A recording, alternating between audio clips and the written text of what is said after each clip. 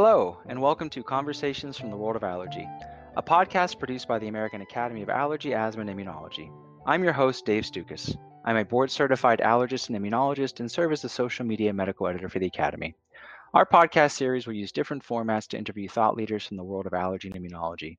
This podcast is not intended to provide any individual medical advice to our listeners. We do hope that our conversations provide evidence-based information. Any questions pertaining to one's own health should always be discussed with their personal physician. The Find an Allergist search engine on the Academy website is a useful tool to locate a listing of board-certified allergists in your area. Finally, use of this audio program is subject to the American Academy of Allergy, Asthma, and Immunology Terms of Use Agreement, which you can find at www.aaai.org. Today's edition of our podcast series has been accredited for Continuing Medical Education Credit. The American Academy of Allergy, Asthma, and Immunology is accredited by the Accreditation Council for Continuing Medical Education to provide continuing medical education for physicians. Information about credit claiming for this and other episodes can be found at www.education.aaai.org/podcasts. Credit claiming will be available for 1 year from the episode's original release date. Today is a very exciting episode, and as we're going to be discussing the recently published NHLBI 2020 Asthma Guideline Update, a much anticipated document for primary care clinicians, asthma specialists, and patients as well. And we are extremely pleased to welcome Dr. Michelle Cloutier, who served as the workgroup chair for the diverse group of experts tasked with writing this iteration of the asthma guidelines. Dr. Cloutier has recently retired from her position as a professor of pediatrics and medicine at Connecticut Children's Medical Center and the University of Connecticut School of Medicine. Dr. Cloutier has led a long and distinguished career devoted towards caring for patients, pediatric asthma research, high-level involvement in national organizations, and with her creation of the Easy Breathing Program, which is a standardized program designed to assist primary care pediatricians in the diagnosis and management of asthma. I could spend this entire episode and more just listing all of Dr. Cloutier's accomplishments, awards, and publications, but something tells me that she'd rather just get to discussing what she's truly passionate about. And neither Dr. Cloutier nor I have any relevant conflicts to disclose. And with that long introduction, Dr. Cloutier, thank you so much for taking the time to join us today, and welcome to our podcast. Thank you very much, Dave. I appreciate your invitation. Yeah, I think this is going to be great. And, before we discuss the details of the 2020 asthma guidelines, I think that it would be useful for our listeners to learn a little bit about the background behind the NHLBI asthma guidelines. Are you able to offer us just a brief historical overview of what goes into this? Certainly. So it's pretty hard to believe, actually, but almost 30 years ago, the first asthma guidelines were released by the National Heart, Lung, and Blood Institute. These guidelines were subsequently updated twice, and then back in 2002, there was an update to them. But this is the first update to the guidelines in the past 13 years. And what's amazing about the guidelines from a historical perspective is that in 1991, we first recognized in the very first guidelines that asthma was a chronic inflammatory disease and recommended corticosteroid therapy for the treatment of asthma. And since then, we've seen this evolution in terms of our understanding of the disease, our approach to managing asthma. And all of this effort and work has resulted in the selected topics update to the guidelines in 2020. And this work group that you chaired for the creation of the newest asthma guidelines, I noticed is very large and diverse. Can you give us some insight in regards to just the process to select members and what kind of background they come from? Certainly. The important thing about the expert panel that wrote these guidelines is that they do represent a diverse group of individuals. So there are asthma content experts, both pediatric as well as adult, emergency care physicians, primary care clinicians, pediatricians and internists, as well as healthcare policy individuals and implementation and dissemination individuals. So that what NHLBI did, and in particular the NAEPP, the National Asthma Education and Prevention Program Coordinating Committee did was to create a group of people who could address asthma at multiple levels. In addition, I want to mention one other component of the guidelines, and that was patient engagement and involvement.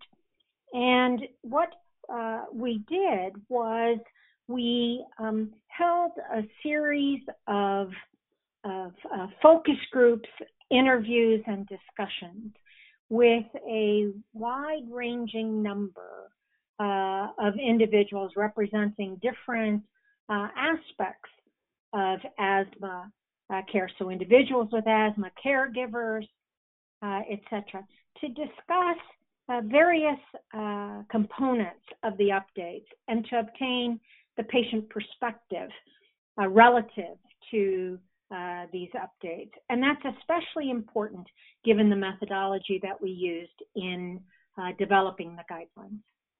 That's really fascinating to include that aspect of it. And I think that lends into the next question that I have for you. And I'm sure a lot of listeners weren't aware of that aspect of it and the diverse group and large group of members of the expert panel. But I'm sure a lot of our listeners do have the next question of, why is there such a long lag in between the updates of the NHLBI asthma guidelines? It's been 13 years since the last one was published. And I suspect that has something to do with what you just described, but take us behind the scenes and as to why it takes so long. Some of it just has to do with funding and resources. It's sort of the bottom line, right? You need the money and you need the resources to do this. In addition, NHLBI, to their credit, and I think this really is to their credit, wanted to develop a guideline that was heavily and strongly evidence-based, used the best current science, would be guidelines that individuals could trust, and as such, this sort of process takes a fair amount of time. It takes time to develop. First of all, what areas are you going to look at? What are the important questions you want to ask? And to do that, NHLBI and the Advisory Council of the National Heart, Lung, and Blood Institute conducted a national needs assessment. And so got input from many different groups, patients, as well as nonprofit organizations interested in asthma, professional societies, specialists, primary care clinicians. And so they used that information to decide what areas were they going to update. Once they decided on what areas, the key questions relative to those areas were then developed. What is it that you want to know specifically about that topic? And so all of that was done a priori, as opposed to sort of saying, let's look at and see what's been published the last couple of years, and let's decide to update in those specific areas. So it's just a different approach. One isn't bad, one isn't good, it's just different. But that takes time. And then you have the Agency for Healthcare Research and Quality and their evidence practice centers were contracted to conduct the systematic reviews. And the systematic reviews, again, were not timed for a 1-year look back or a 2-year look back, but most of them were from the inception of the database moving forward. So they tried to capture all of the literature related to the specific topics. Then, go ahead. Oh no, please. This is fascinating.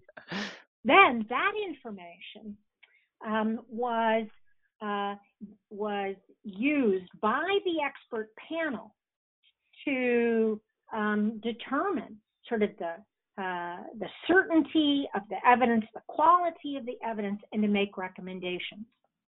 And the process that the expert panel use is a process called GRADE, which stands for Grading of Recommendations, Assessment, Development, and Evaluation.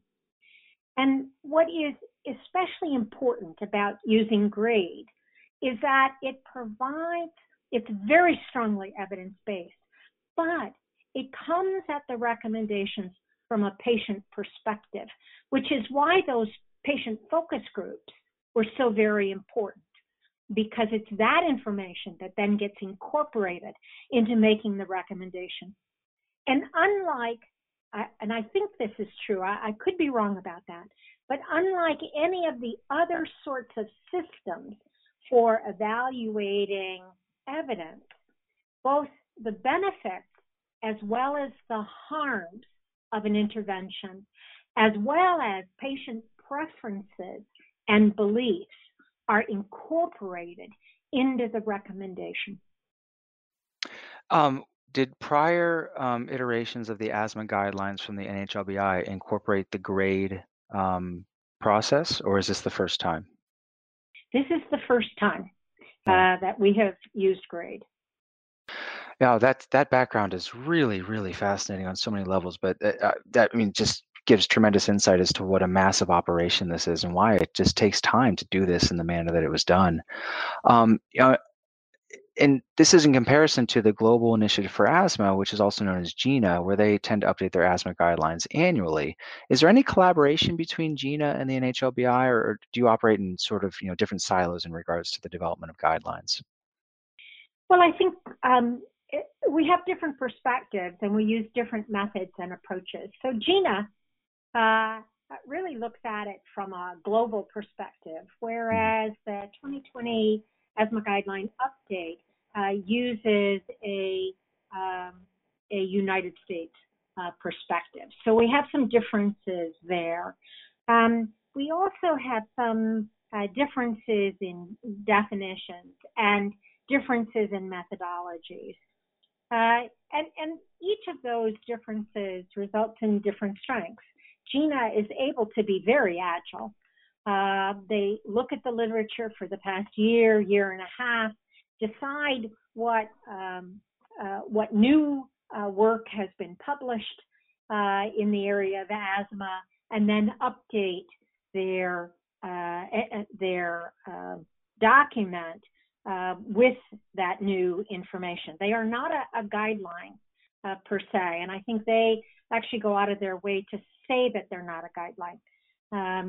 Whereas this approach was not meant to be all-encompassing, which is a weakness of the NAAPP asthma guidelines.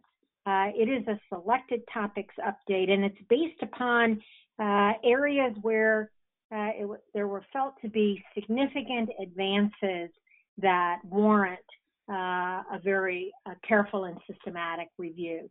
So they have different, I think, different uses, different backgrounds, different methodologies. I'm going to leave it at that. No, it's great because they are very different in many ways, and I love how you phrased this of it's not right or wrong, it's just a different way of approaching things. And you gave us such great background into this iteration, the 2020 asthma guideline update, incorporating systematic reviews and really taking a deep dive into specific topics. And I would love to hear, how the heck did you decide what areas to focus on and which questions to try and answer? Yeah, so all of that work, all of the work relative to the topics and the key questions was actually determined before the expert panel was configured. And again, deciding what topics to update was based on a national needs assessment.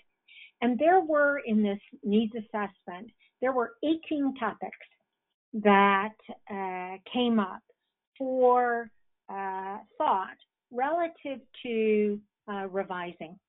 And 11 of them were decided not to be included in the update, either because there was no new or significant information available in the specific area, or the topic was considered important, but not enough new evidence. And specifically, this addresses the issue of biologics and biologic therapy. So when the needs assessment was conducted and completed and the decision was made relative to the topics chosen, there was only one asthma biologic available on the market, and that was omalizumab. And it was felt that the asthma biologics were just at the time, and this is back now in 2015, were at the time not ready for updating. No one predicted in that group, no one predicted that there would be such an explosion of asthma biologic therapy in the interim period. And when the expert panel met, we discussed at great lengths our strong desire to include asthma biologics. But to do that and to use the GRADE methodology would have required a new systematic review and all the sort of steps beyond that systematic review, and would have delayed the release of these guidelines for probably another year. Mm-hmm. And so the decision was made to not include the biologics. And I think again, it was a reasonable decision to make at the time, and but clearly it's an important gap in the update. Mm. So in essence, you're at the mercy of the peer-reviewed published evidence to date when you decide on what topic to investigate. Yeah, I mean it, and for the listeners out there who have not participated in this sort of analysis before, it can be a never-ending process, right? Where once you get started, new publications come out, and new questions get raised. But at some point, you just have to commit to it and get the work done. Do you think that's a fair assessment? Yeah, absolutely. What we did was the expert panel itself updated the systematic reviews through October of 2018. So this update includes that literature through October of 2018. Okay. Well, with that tremendous background, if it's okay with you, I'd really like to take a deep dive into each of the areas to allow for you to provide some context and practical advice surrounding each one of them. And I would say let's just go and order the guidelines and start with the role of immunotherapy in the treatment of asthma. But before we even get into that, help us understand, how do inhalant allergens and allergies actually relate to asthma? So clearly, and Dave, you're the expert on this, but clearly, there are individuals who, upon exposure to different inhalants, develop an allergic response. That is a response mediated by allergen-specific IgE and often eosinophilic inflammation. And for these individuals, after sensitization to a specific ARO inhalant, subsequent exposures can result in symptoms of rhinoconjunctivitis, but also symptoms associated with asthma, such as coughing, wheezing, or shortness of breath. And so for some individuals, not all, but some individuals, and in fact, you might say many individuals, ARO allergens may play a role in their asthma. And along those lines, help us better understand the role of immunotherapy, and are there various types of immunotherapy that were evaluated specifically as part of the systematic review? So immunotherapy, and I am clearly not an expert in immunotherapy, but immunotherapy is one of the few therapeutic options that actually is capable of modulating the IgE response. And the 2020 asthma guideline update looked at two different forms of immunotherapy, namely subcutaneous immunotherapy, in which small amounts of an allergen to which an individual is sensitized and symptomatic upon exposure. An individual is exposed to increasing amounts of that allergen through allergy shots, and as a result of that increasing exposure, develops tolerance to the specific allergen. And the second type, which also works in a similar way, is sublingual therapy. And sublingual therapy is exactly as it sounds. It's either in a tablet form or in drop form for individuals who are sensitized to specific allergens. Yeah, I think it's fantastic that both subcutaneous and sublingual immunotherapy were evaluated as part of the review. And help us out. So, what did you find? What are the take-home messages regarding immunotherapy and asthma, according to the 2020 asthma guidelines? So, what the guidelines recommend is that in individuals who are 5 years and up, who have mild to moderate allergic asthma, subcutaneous immunotherapy is recommended. It is a conditional recommendation. I'll explain that in a minute. In addition to, or as an adjunct to standard pharmacotherapy, there are some important sorts of, not caveats, but some important considerations relative to subcutaneous immunotherapy. So the first is that it's really recommended in individuals who are sensitized either by allergy skin test or by allergen-specific IgE to a specific allergen.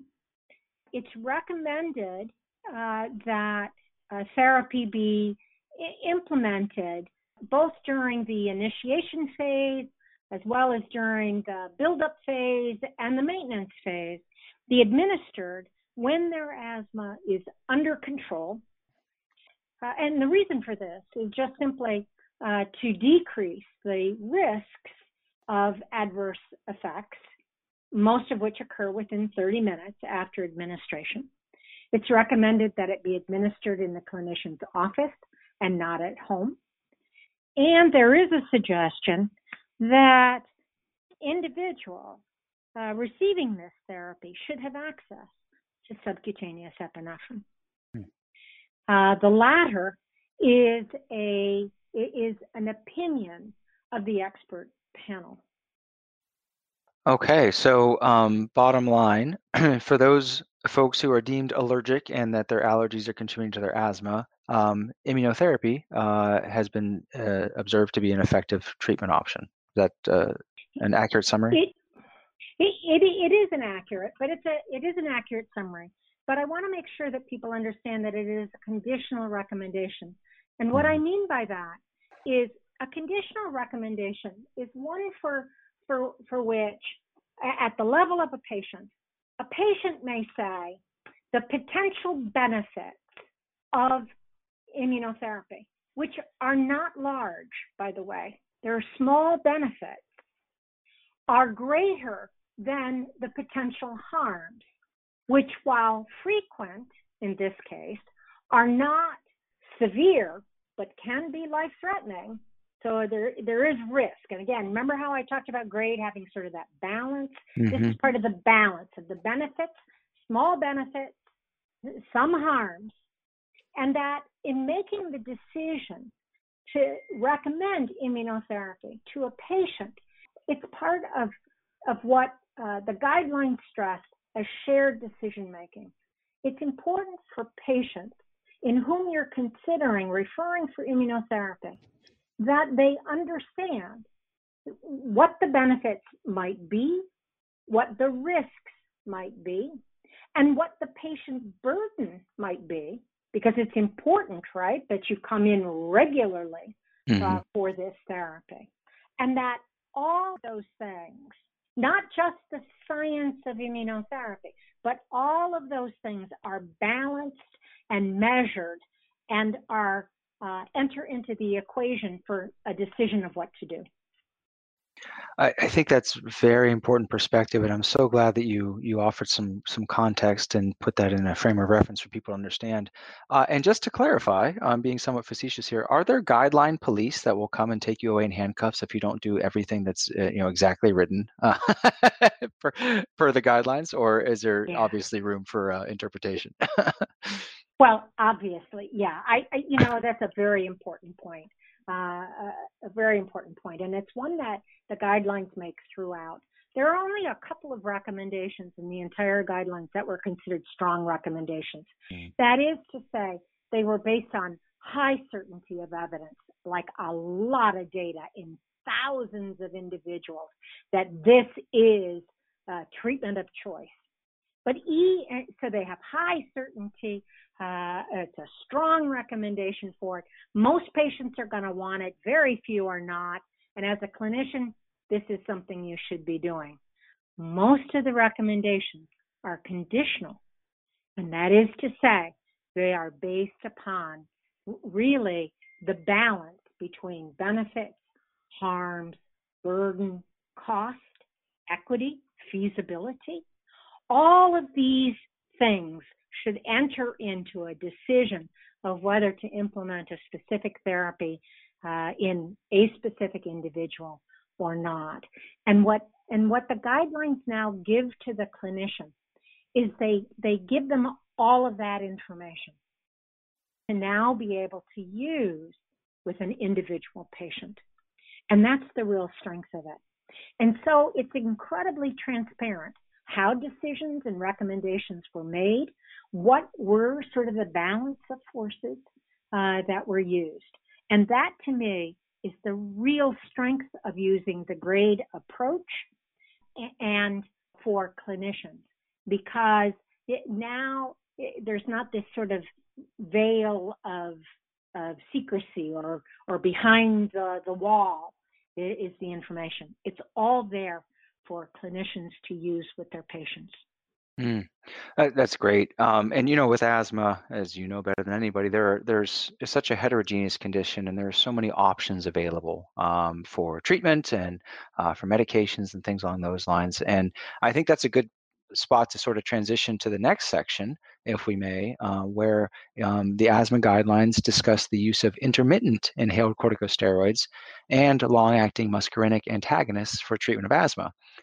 Before we get into what the guidelines actually recommend and some of the nuance involved with that, just give us some background as to what these medications do for people who have asthma. What effect do they have inside the airways?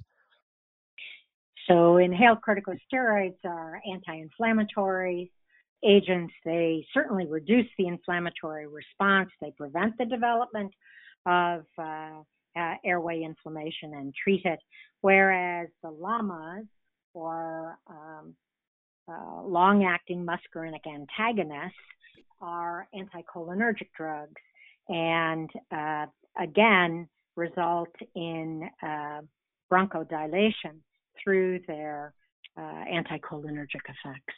Okay. And before we talk about the specific use of these medications, can you just give us a brief sort of description? I'm asking a lot here, and I realize this before it even comes out of my mouth. But in regards to our understanding of asthma phenotypes and endotypes and sort of that individualized approach to management, and why therapy can differ and response to therapy can differ among individuals with asthma. Oh, that's a big question. So currently, and I think we should think about sort of currently where we are and where I think we're going to go with this therapy. Currently where we are is we think about asthma treatments in terms of asthma severity, which the update does not address, but pulls through the definitions related to asthma severity from 2007. But we think about that therapy in the step diagrams, in which each subsequent step is asthma of a greater intensity or a greater severity. So that currently our therapy is guided by severity, and it's also guided by age, since asthma, and we looked at 3 different age groups, namely 0 to 4, 5 to 11, 12, and older therapy. And so in making the recommendations in the update are laid out by age, and they're laid out by asthma severity in the step diagrams, which many of your listeners hopefully are familiar with. But I think what the eventual downside of this approach is that one size does not fit all, say, 6-year-olds with moderate persistent asthma. I think as we move forward into an era of personalized medicine, into an era where we really look at asthma as one size does not fit all, so that there are different endotypes. Remember how back in 1991 we thought of asthma as being really a single disease. Well, we now recognize that it's many, many different. There are many different aspects, or even different diseases lumped under the category of asthma. And as time moves forward, I think we will get increasingly more able to recognize that there are certain groups of people for whom certain therapies are more likely to be effective or beneficial than other therapies. And I'm going to give you one example, and it's something you haven't come to yet, but it's, for example, in FeNO, in fractional exhaled nitric oxide, a new biomarker for asthma.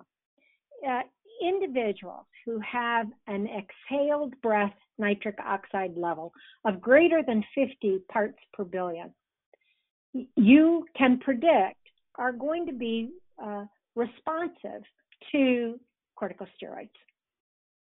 So that if you've got someone in whom you're uncertain about their disease, whether they have asthma or not, and they have an elevated level of exhaled nitric oxide, you could predict that they are likely to respond to corticosteroid therapy. And it is that sort of greater granularity in choosing our therapies that I think we're going to see over the next 10 to 15 years. Yeah, I agree. I think the age of personalized medicine has been upon us for a little while, and we're just now starting to get to the really fun part of really tinkering with use of biomarkers and things like that.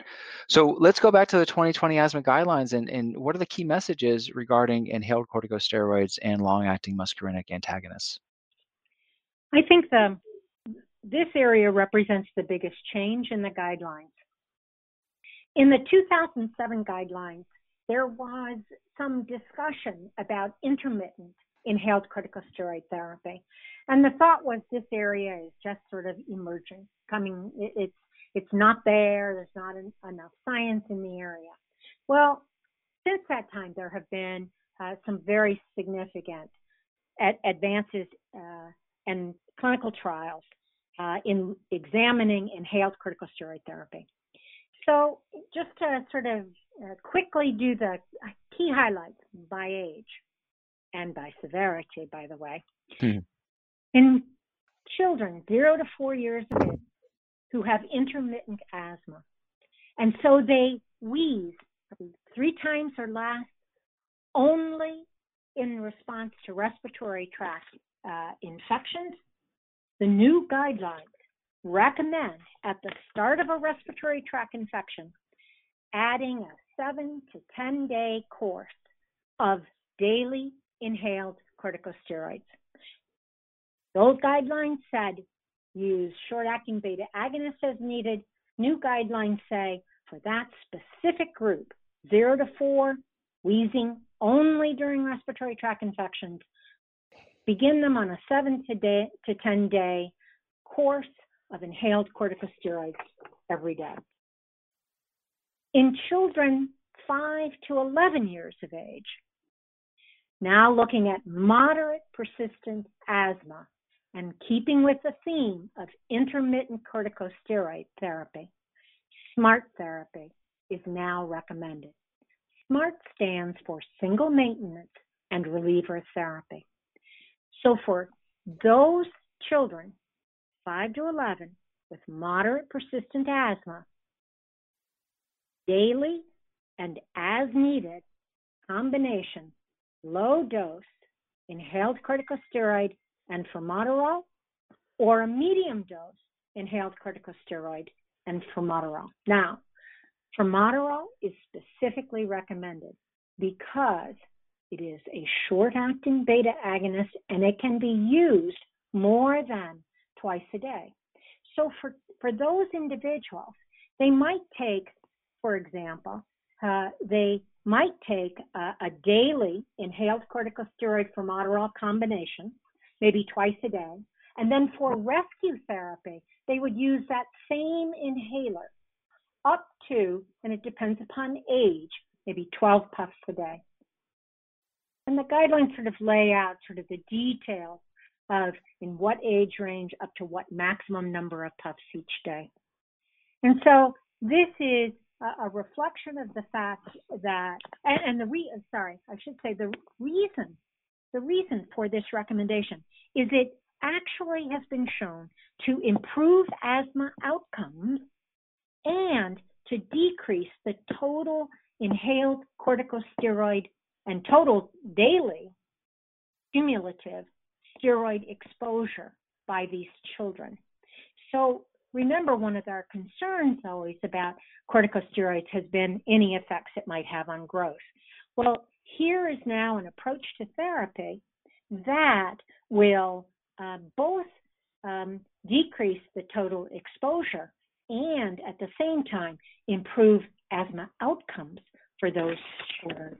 So that's the rationale for that approach. Now, in ages 12 or older, there are recommendations across sort of mild persistent asthma, moderate persistent asthma, and moderate to severe persistent. Again, in moderate persistent, that same approach of daily and as needed combination, low dose or medium dose inhaled corticosteroid formoterol, preferably in a single inhaler, for both maintenance therapy, so maybe like twice a day, as well as rescue therapy as needed, is recommended. But now in adolescents and adults, in mild persistent disease, there are two equivalent therapies that can be used. One is the current one, which is the low-dose inhaled corticosteroid and as needed short-acting beta agonist. And the other is as needed concomitant inhaled corticosteroid and short-acting beta agonist. So in that therapy, individuals, when they begin having asthma symptoms, would use their inhaled corticosteroid as well as a short-acting beta agonist for their treatment, mild persistent. Now, and when you move up to moderate to severe persistent asthma, you have individuals who are already on daily and as needed sort of inhaled corticosteroid therapy / formoterol. And say for those individuals, the response is inadequate. Well, what the guidelines recommend in moderate to severe persistent asthma is the addition of a long-acting muscarinic antagonist. And so, so for those individuals, they would be on both sort of a daily, sort of medium to even a high dose inhaled corticosteroid and a LABA. And it doesn't have to be formoterol. It could be any of the LABAs plus a LAMA plus as needed short-acting beta agonist. So the idea is this, all right? We are now moving toward more intermittent therapy, using it when patients are symptomatic, sometimes using it both for maintenance as well as for reliever therapy, sometimes just using it in the really mild cases, just as needed. And LAMA, or the long-acting muscarinic antagonists, really are add-on therapy, right? They're adding on when the ICS/LABA, long-acting bronchodilator, when that is inadequate therapy. Mm. So it's a big change. Yes, it's a paradigm shift compared with prior recommendations, and we've all had conversations with families about you need to take this medication morning and night every single day, even when you don't feel well, because that's the best way to use it. And then non-adherence is rampant. And this, as you mentioned at the start, I mean, talk about patient preference and meeting the patient where they are to help them with self-management. This is empowering in many ways. But the question I have for you now is, how on earth can we help both clinicians and patients, understand why things have changed, and what kind of key message can we send as we try to, adapt to the new recommendations? Well, again, this is where this shared decision making comes into place, and that is, we need to understand, and unfortunately this takes time, but we need to understand where our patients are in terms of therapy. For some of them, and this is what we learned in focus groups, some patients actually prefer daily therapy. They actually prefer that. They want to know when to take it. Whereas others really like this idea of, I just take it when I need it. Because the reality is that's what they've been doing anyway, is they use it when they need it. Mm-hmm. And we now sanction that behavior. And that's the good part of that. And so the guilt that they feel and the sort of the denial that they may give us in terms of what treatment they're actually using, that sort of whole area, that burden has been lifted. But it has been replaced by a different burden. It is going to be a burden, and it's going to be a burden. Think about the child who's 5 to 11 years of age, and this is what I think about all the time. Does the child decide when to use as needed therapy? Does the parent or caregiver? How do they make the decision? How does a school nurse make that decision when the school nurse sees the child, or when they're away at grandma's house for the weekend or night? These are things that we're going to have to work on. And again, NHLBI has been just aggressively working on materials for clinicians to use in their office, guideline helpers.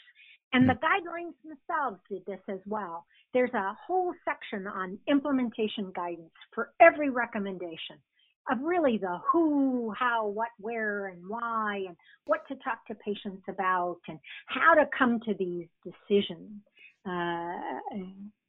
these particular decisions. So I think there is going to be sort of a real paradigm shift. And I think some of the low-level fruit's going to be the easiest one to implement, those patients who aren't taking the daily therapy anyway, and who are going to be the early adopters and quickly embrace as needed therapy. And they're actually going to do quite well with that, and that's going to be fabulous. And then there are those who are going to hold on to sort of regular therapy. But remember, in moderate persistent asthma, they're still on daily therapy. The difference lies in the fact that they're going to use that inhaled corticosteroid as needed in combination with formoterol when they need it. So I think it's going to make them less reliant upon the shorter acting bronchodilators and improve their outcome measures. And we know it will improve asthma outcomes. Mm. Yeah, that's the crux of the matter, right? You translate evidence into practice, and that's why I'm so thankful to have you on to give us such a contextual appreciation for why these changes are occurring and the recommendations are now different. So hopefully people will start to appreciate this and play around with it a little bit and see that their patients are going to do quite well. Let's shift gears back to indoor allergens, or allergens, I should say, because that's the next topic in the 2020 asthma guidelines. And the next key area really focuses on the effectiveness of indoor allergen reduction measures in the management of asthma, which kind of ties in with the first topic very naturally. But, just real basically, what are the major indoor allergens that we're talking about here? We're talking about dust mite. We're talking about animal dander. We're talking about environmental tobacco smoke, which the update does not address. And we're talking about pests, cockroaches, and rodents. Mm-hmm. And should clinicians or patients with asthma just automatically assume that they have indoor allergies and start taking allergy medicine or making changes inside their home, or should they actually be evaluated to see if they are sensitized and allergic before making any changes? Yeah, this is an important sort of aspect of the new guidelines. So the assessment of allergy exposure was recommended in the 2007 guidelines, and the assessment continues. So it is important for clinicians to assess environmental exposures on behalf of their patients with asthma. They need to assess it.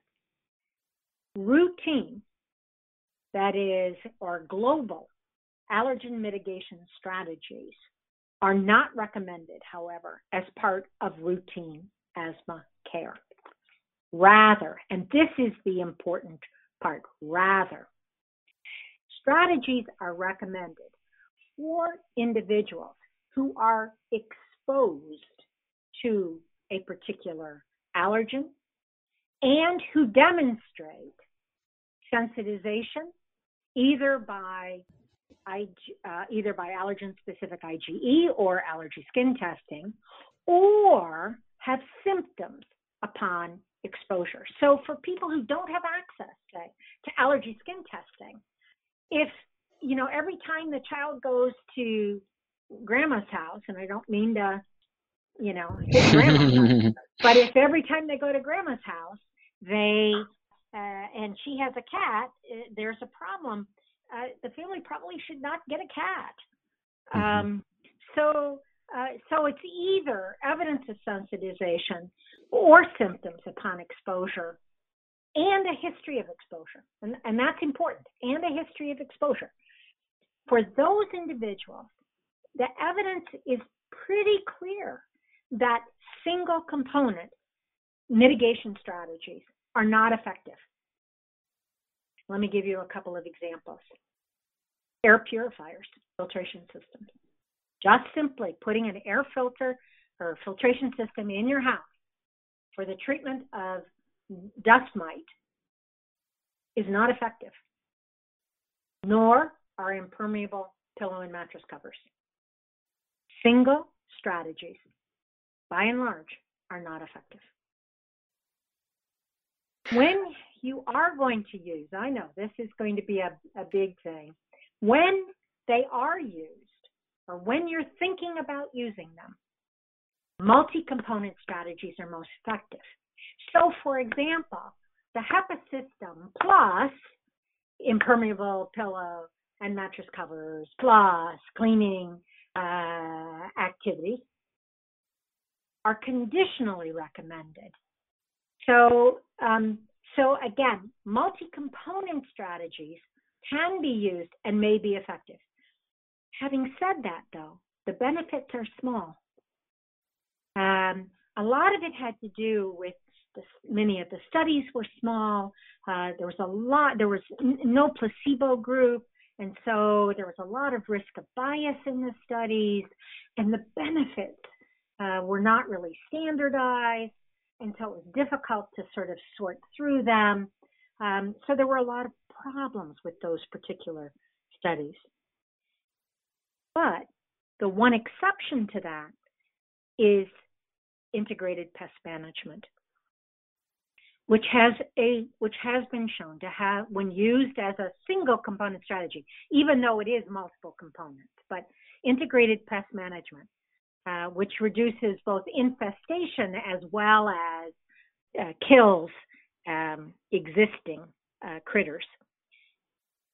Integrated pest management is again, conditionally recommended. It has a small benefit in terms of symptoms for individuals who are, again, exposed and either have symptoms or are sensitized. It does, however, have a burden to families, and so it is a conditional recommendation for its use. That's a lot to unpack. I know it is. Yeah, and we won't spend too much time on it, but I just want to clarify for our listeners and kind of put it more in context here. I meet families every day before they even see me or before they're even evaluated to see if they have allergies. They are told to remove all their carpeting. They're told to take down their curtains. They're told to spend thousands of dollars on air purifiers for every room throughout the house. They're told to find new homes for their pets. And that's just blanket recommendations made to these families. And if I'm hearing you correctly, it sounds like you're actually saying, based upon the evidence, that we need to not only evaluate exposure to these and then see if we can identify some causative effect of exposure and with their asthma symptoms. And then even then, we can actually recommend targeted intervention strategies. Am I accurately capturing that of like, you're basically saying we need to be thoughtful about what we recommend to families? Absolutely. Absolutely. Now I'm going to throw another monkey wrench into that, but because I think that is what the recommendations are saying. And that is, in the focus groups with patients, many of them said, well, I'm going to do this anyway. Because they're actually looking for something, what can I do to make it better? But at the same time, some of these interventions are burdensome to families. They have a cost associated. For example, air purifiers have not just an initial cost, but also an ongoing cost. And so we need to be thoughtful about what interventions we recommend. And we have to be realistic about what outcome measures or benefits might accrue to the patient, and again, and the caregiver and the family. And so this is all part of that sort of shared decision making, and sort of thoughtful approach. And I know that many individuals distribute dust mite impermeable pillow and mattress covers, and individuals might place them on the bed. But one of the things that one of the expert panel members actually said, but dust and dust might collect on the surface of those allergen impermeable pillow and mattress covers. So they've got to be cleaned. And failure to clean them, any potential benefit you might have had of using them as part of sort of a multi-component strategy will be lost unless they're maintained. So it all comes down to this: you should be exposed to it. You should have some demonstration of response to it, either by testing or by symptoms, and then use a multi-component strategy. Unfortunately, the way the studies were designed that looked at some of these multi-component strategies, they used different combinations of strategies, different outcome measures. And so it wasn't possible in sort of sorting through the various studies, and there were a lot of studies, sorting them through to say, well, this is, these two or these three are the most effective combinations. And that's where we need to go in terms of this research. Yeah, that's great background. You remind me of the old joke of, what does the family do when their allergist tells them to get rid of their dog? They find the new allergist. So, shared decision making absolutely has to be at the heart of all of this stuff. That's great. I'm glad this was addressed in the new asthma guidelines. Well, let's move on to the fourth area, which discusses the effectiveness and safety of bronchial thermoplasty in the management of asthma. And I have no doubt that some of our listeners are asking themselves, what the heck is bronchial thermoplasty? So can you offer us some background? Sure. So we know that there is uh, hypertrophy of muscle around the airways in individuals who have asthma. And what bronchial thermoplasty does is it gently and carefully sort of burns away some of that muscle. So it's done via bronchoscopy, so it's minimally invasive. It's done over three sort of sessions, and so they use heat to sort of melt away, and maybe melt away is a better way to describe it. Melt away some of that smooth muscle, and as a result of that, airway resistance is markedly decreased, airway caliber is increased. And there have now been three sort of major studies of bronchial thermoplasty. All have follow-up of a year, and some have even follow-up over 3 to 5 years. And for some individuals with asthma that's just, they're not able to control, it has a small benefit. But the risks, and again, this is the value of grade, but the risks are moderate. And you can imagine there are both short-term complications, so bleeding, atelectasis, being sort of asthma exacerbations are part of that. And there may be some long-term complications of it. And so the guideline recommended that this should not be a standard therapy. So the recommendation is a conditional recommendation against that particular therapy. Having said that, however, again, here comes that sort of patient contribution, I'll call it.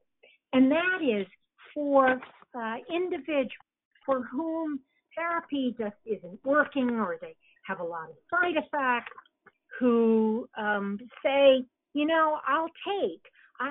it's okay to have these immediate harms, like worsening symptoms, and also to have some of the unknown sort of long-term side effects. For those individuals, the potential benefits, those individuals might consider bronchial thermoplasty. Again, a shared decision between the clinician and the patient in terms of what's going on with them and where their preferences and beliefs lie. But when used, because this is such a new therapy and there are so many questions about this therapy, the guideline panel wanted to ensure that individuals receiving this therapy should be enrolled in patient registries or as part of clinical trials so that we can get the information that we need to determine sort of the balance between benefits and risks. And with this procedure, you gave us a great overview and background regarding it. Is that something that people get admitted to the hospital overnight in order to have it done? Is it readily available at any doctor's office? Where's this being done right now? No, this is being done in large centers with interventional pulmonologists. So you need special training to administer this. This is a special piece of equipment that is used in order to do this. You can imagine there is a tremendous art to this procedure as well as a science. Oh, absolutely. Well, with that, let's move on to the last area. And this discusses something you mentioned actually previously, which is the clinical utility of fractional exhaled nitric oxide in asthma management. Tell us again, what is fractional exhaled nitric oxide and what does it measure? So it measures exactly what it says. If you breathe through a tube and you exhale, there is an amount of nitric oxide in the exhalant, which can be measured. And in individuals who have airway inflammation in particular, these levels are elevated. And inhaled corticosteroids reduce these levels in the exhaled breath.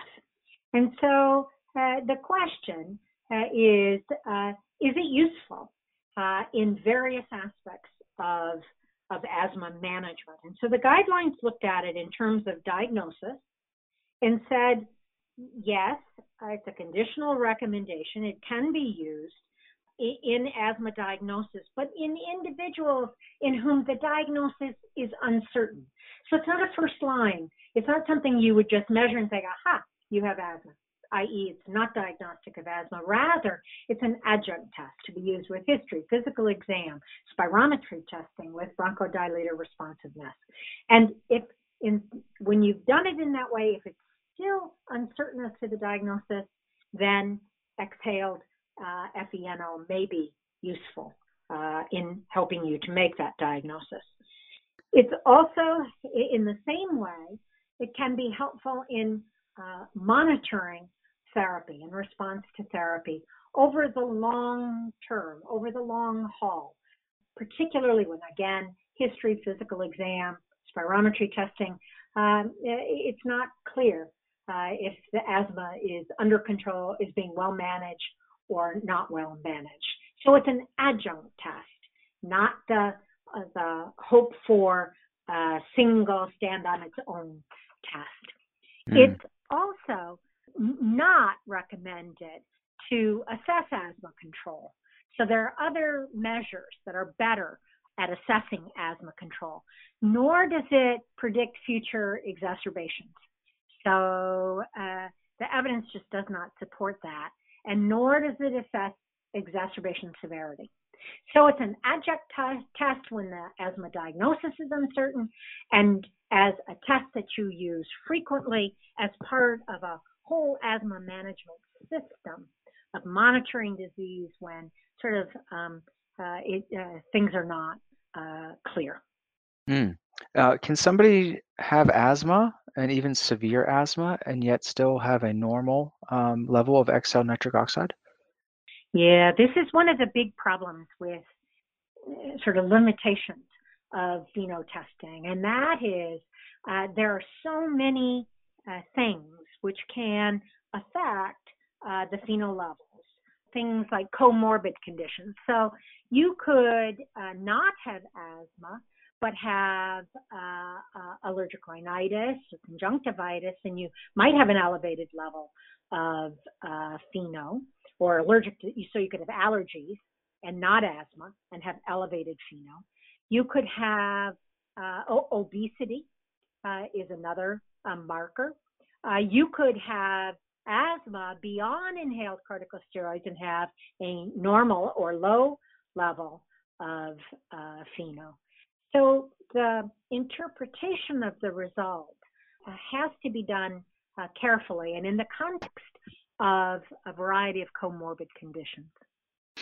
And you just talked about bronchial thermoplasty really only being done with highly specialized training and in academic centers and things like that. What is that the same for FeNO? Is that something that's readily available, or do you really have to go only to the specialized of specialists?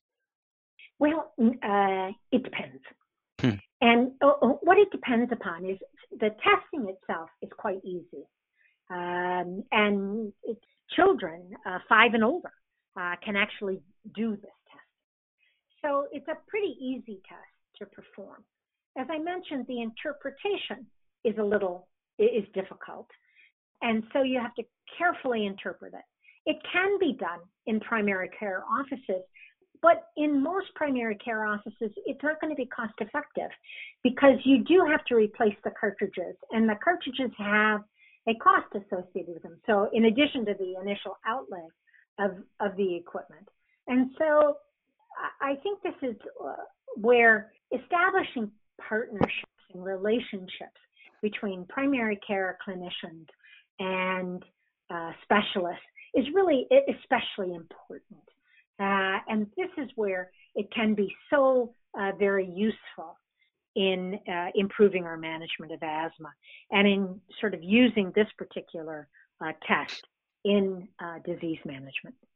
Okay. But again, the cost may limit its availability in primary care settings. Sure. Okay. Well, Dr. Cloutier, this has been a thorough, very thorough and very informative discussion. And I'm so thankful that you came on to discuss, just really the tip of the iceberg in regards to the new asthma guidelines. But if I may, I would love for you to offer some words of wisdom and advice on how clinicians should utilize these new guidelines in their practice. What can we do with this new information? To me, the most important sort of aspect of management is the delivery of consistent messages to patients. And so as the new guidelines are released, I would like to urge clinicians, particularly primary care clinicians, but also my specialty colleagues, to work to develop a consensus approach to asthma management within their practice. In this way, they can look at some of the new materials that are coming out, sort of the decision aids, and they can create sort of this consistent messaging and similar, not identical, but similar approach to managing asthma in their patients. And using the same terminology and words with patients. I think this will go such a long way in helping patients to better manage and take control of their asthma. That's great. And I like that you reinforced again, we're not in this all alone. We don't have to sit down and read it cover to cover and memorize it and then try to spit out a bunch of words that don't make any sense to us or our patients. Use the decision tools, use the materials that'll be, pushed out by NHLBI and made available to all of us. And I think it's going to take, some time to kind of get comfortable with it. But I agree 100%. We need to be consistent with the words that we use and the messaging that we send. Now, along those lines, it was really just an absolute pleasure to have you as a guest today, and I can't thank you enough for your time. You've been more than generous with your time today, and I could talk to you for another hour about this, but I will direct all of our listeners to the Journal of Allergy and Clinical Immunology website, where you can have free open access to the complete asthma guidelines, which you can find at www.jacionline.org. And with that, Dr. Cloutier, I'm happy to offer you the opportunity to share any last words. Thank you very much, Dave, for giving me this opportunity. I really appreciate it. Oh, well, it's our pleasure. Thank you. We hope you enjoyed listening to today's episode. Please visit www.aaai.org to obtain CME credit, as well as show notes and any pertinent links from today's conversation. If you like the show, please take a moment to subscribe to our podcast through Apple Podcasts, Google Podcasts, or Spotify so you can receive new episodes in the future. Thank you again for listening.